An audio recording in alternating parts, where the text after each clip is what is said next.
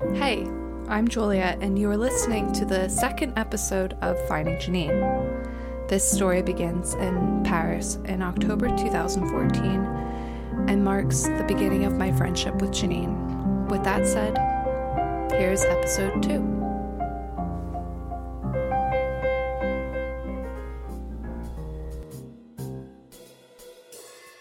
In between moments of teaching English to French children and searching for jobs, I started to reconnect with my French family. I met with my cousin Fabienne in Pigalle one evening. I grew up seeing baby pictures of Fabienne, yet had no idea of what adult Fabienne was like. I was surprised to discover his resemblance to Bradley Cooper. Over red wine and dinner, he tipped me off on Paris and warned me on how difficult Parisians could be.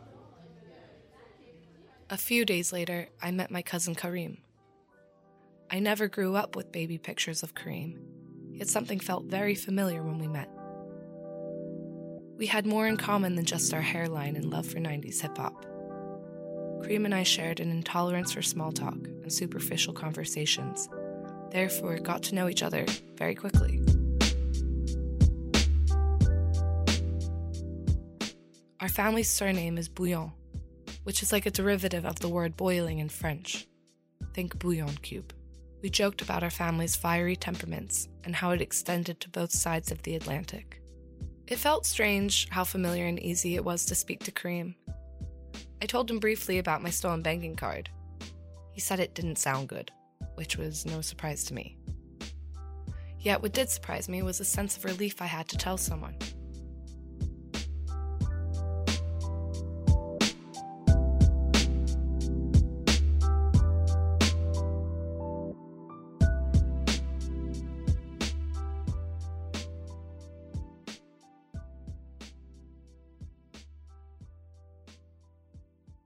After our weekend together, Janine went to Manchester. Meanwhile, I was busy teaching English and looking for a new flat. As Paris feels more familiar, I am enjoying it less and less. It's lost its je ne sais quoi quality, and I am noticing how dodgy it is. It starts to feel like a jungle and like I am always out for myself. I hop off the metro one evening after tutoring. It was about 9 p.m. Not early, but not late. As I emerge above ground, I briefly make eyes with a man adjacent to the exit. I start my journey back to the hostel. As I am walking down a gravel path, I feel a male presence behind me. I couldn't see anyone, but I could hear the sounds of shoes on gravel. His pace sounded purposeful and slightly aggressive. After 2 blocks, I realize I am being followed and become keenly aware of my surroundings. The street seemed more remote than normal. I pretend to be ignorant to the praying man, hoping he might become bored. I reach into my pocket and my hand falls on the bark from the oak tree, which I nervously roll between my fingers.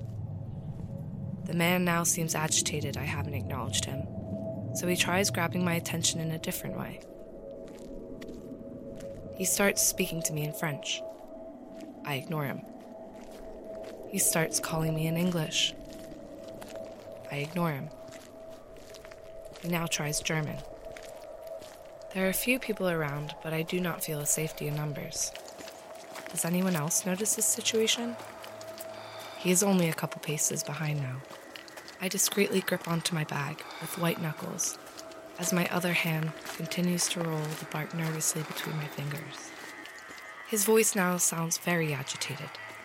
I can't tell if I will burst into tears or throw my left elbow into his face. Maybe both. I want to see the fear in the white of my eyes. Finally, I see the hostel and a couple men smoking outside the door.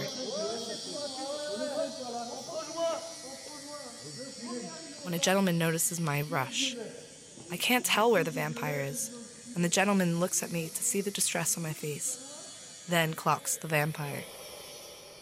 He approaches him and starts yelling aggressively and loudly in French. The only word I catch is police. I turn my head, and the vampire is running. My body rocks with rage. Why the fuck would you want to intimidate me? What has happened to you in life that has made you use humans as sport? I want to cry and yell at the same time. I say in my head, I don't like you, and I'm starting not to like Paris either. English teaching is becoming boring. Parisians are as grumpy as Fabienne warned me about. And my life in Paris isn't quite the art piece I envisioned for myself. I'm on my laptop and find myself trailing through my online banking statements. PayPal, hostel payment, H&M, Carrefour, a train ticket to Lyon. Things aren't adding up. Hang on. I didn't purchase a train ticket to Lyon. Wait, I didn't go to H&M either. I realize there were charges to my debit card, the last card I have, which I am not purchasing. They weren't massive charges, but it is extremely unsettling to say the least. I have an inkling. Whoever stole my previous card must have taken the information or perhaps a picture of this debit card when they went into my purse. That way, I could live thinking I had the card. Meanwhile, somebody else would have access to the information for online purchases or so on. I tell Janine while I figure out what I should do next.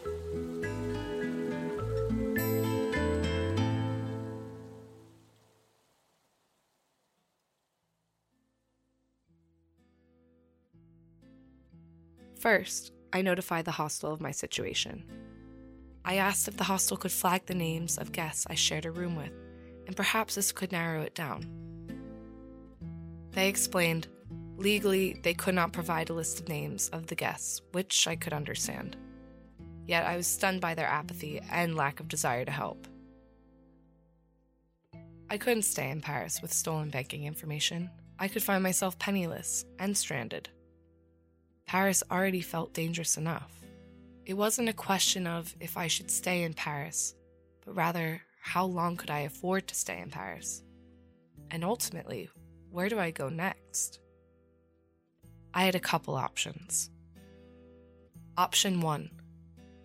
Return to Philadelphia. This option felt like a failure and walking away from a dream. I was admitting to myself and others I couldn't make my life for myself in Paris. It was accepting defeat. I had difficulty entertaining this option. Option 2. Go to the UK and stay with my Auntie Frankie. She offered I stay with her while I sort everything out. Eventually, I could even come back to Paris, but at least I wasn't going back to Philly. I made a plan. I would take out 500 euros to get me through my journey to the UK. Once I have the cash, I will call my bank and cancel the card. Tomorrow, on Friday, I will make a report to the Parisian police and tell the French families I am leaving Paris. Saturday morning, I will take the Eurostar from Paris to London. When I arrive, I will take the train from London to my Aunt Frankie's. Janine made an offer. Janine received discount codes for Eurostar tickets through her work. She offered to buy the discounted ticket on her work account. If she covered the Eurostar tickets, then I would cover the hotel. We agreed to sort out the difference when I was in the UK and had a secure bank account. Thanks, Janine. Lifesaver, I thought. We're squared. My plan commences. Take out the cash, cancel the card, report to the police, and arrive in the UK.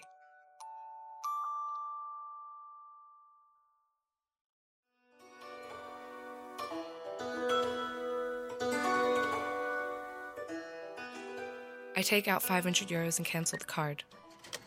Until I arrive in London, I'm living on cash. I pay for the hotel and put the rest of the cash in a leather boot in my duffel for safekeepings. After being followed home the other night, I couldn't chance having so much cash on me in case I was mugged. It is Friday morning. I have one day left in Paris. I know to make this official, I should make a police report about my stolen cards. Janine offers to come with me. I was grateful for the moral support.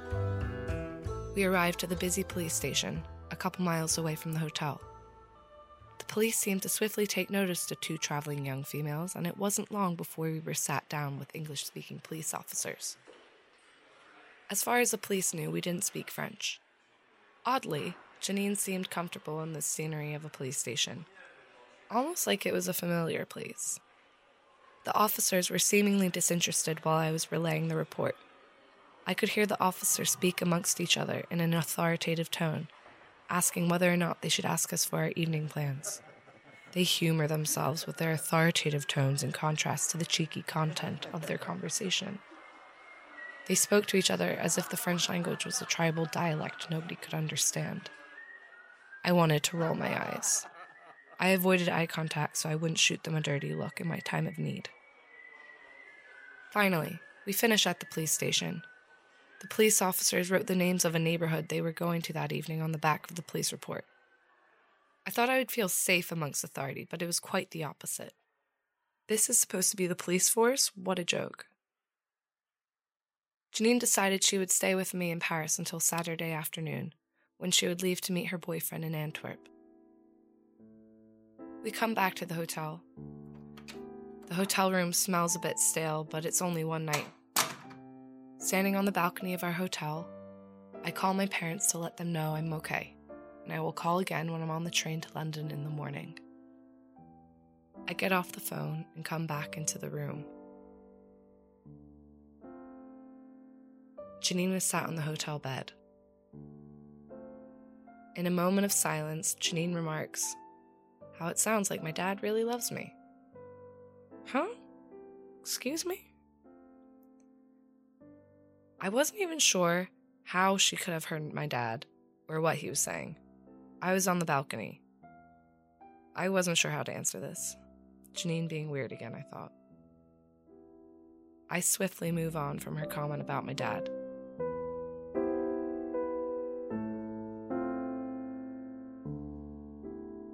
Janine suggests, at the very least, we should enjoy our last night in Paris together. Janine senses my hesitation and insists tonight was her treat. We go out for dinner in Montmartre. We go to a slinky show at a cabaret club in Pigalle. Overall, it was a fun night when I could forget the looming fact my banking information had been stolen in a different country. Before we leave the club, we take a selfie of us. Last night in Paris or not, I didn't want to say out too late as my train was departing mid-morning. We returned to the hotel room around 1 a.m. We wet wipe the makeup from our faces and get ready for bed as Friends in French plays on the hotel TV. In a quiet moment before falling asleep, something comes over Janine. Her eyes fill up and her teary eyes catch the light in the dimmed bedside lamp. I ask her, "What's up?" She talks about her dad and her sisters and some dark moments from her childhood. Suddenly, her comment about my dad makes sense now. I put it down to the way a couple of drinks may have hit her. I say goodnight, and we go to bed.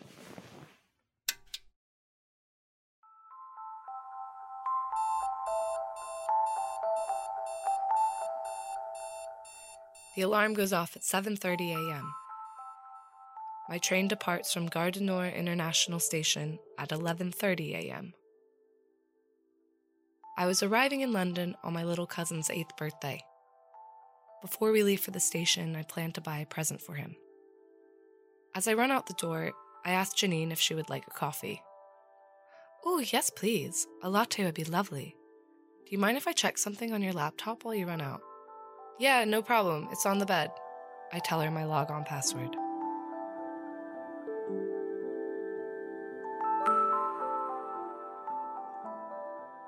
I leave the hotel, and on a sunny, early autumn Saturday morning, I head towards the tourist shop where I examine the wide variety of Paris snow globes. I pick up one. I shake it to make sure there is adequate amount of snow. Every city I go to, I buy a snow globe for my little cousin Ollie. As I watch the snow swirl around the Eiffel Tower, an unexpected sadness comes over me. I didn't want to leave Paris on these terms. I promised myself I would come back to Paris.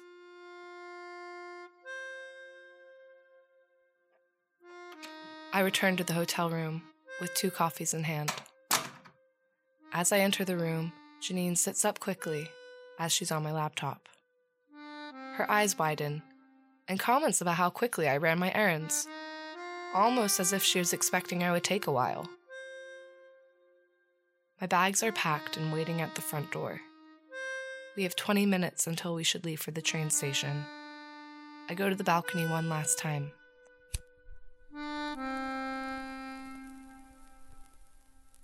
Janine joins and lights a menthol cigarette. We drink our coffees in silence on the balcony as I mark my final moments in Paris. Janine knows I am feeling deflated and kindly offers to come to Gare du Nord station to give me a hand with my luggage.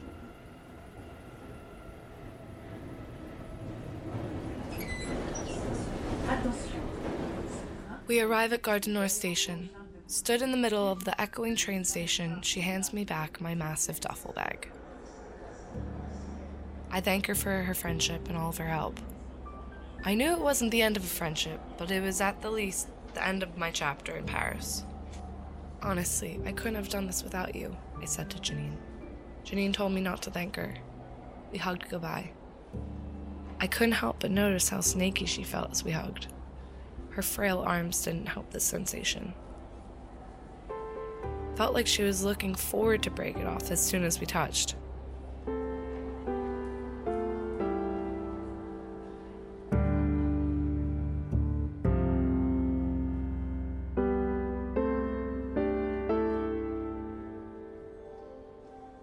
She asked I promise to text her as soon as I get to London.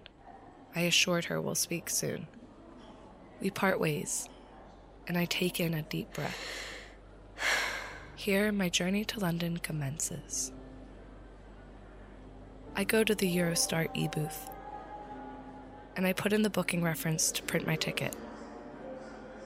The booking reference is coming up as invalid. I double-check the reference Janine sent me. I type it into the machine a second time. The ticket comes up invalid again. 3rd time's the charm, right? It still doesn't work. My stomach drops, but I thought it could just be a mistake. These e-booths never work anyway, so I head to the front desk to speak to a clerk. Excuse me, do you have a ticket under this booking reference?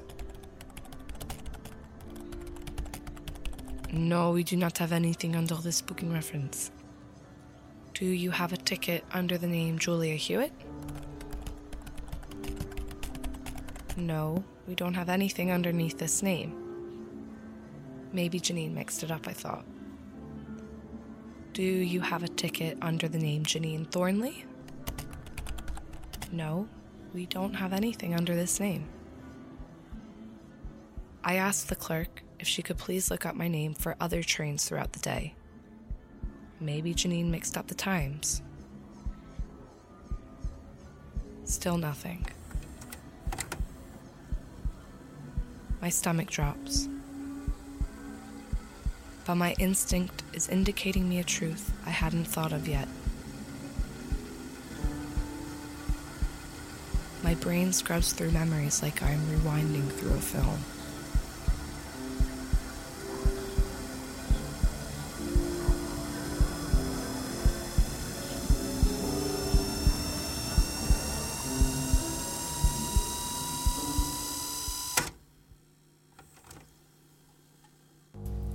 Thank you so much for listening to episode 2 of Finding Janine. If you are enjoying the podcast, please subscribe and head to findingjanine.com to jump on the mailing list, to follow the journey, or just drop us a line. I want to thank Tommy Horner and Transmission Roundhouse in London for their support in the editing and production of this episode, and a thank you to Ben Socrates for the intro music from his album Fawcett Thoughts, which you can find on his Bandcamp. Links can be found in the show notes. Thanks again for listening. Episode 3 next.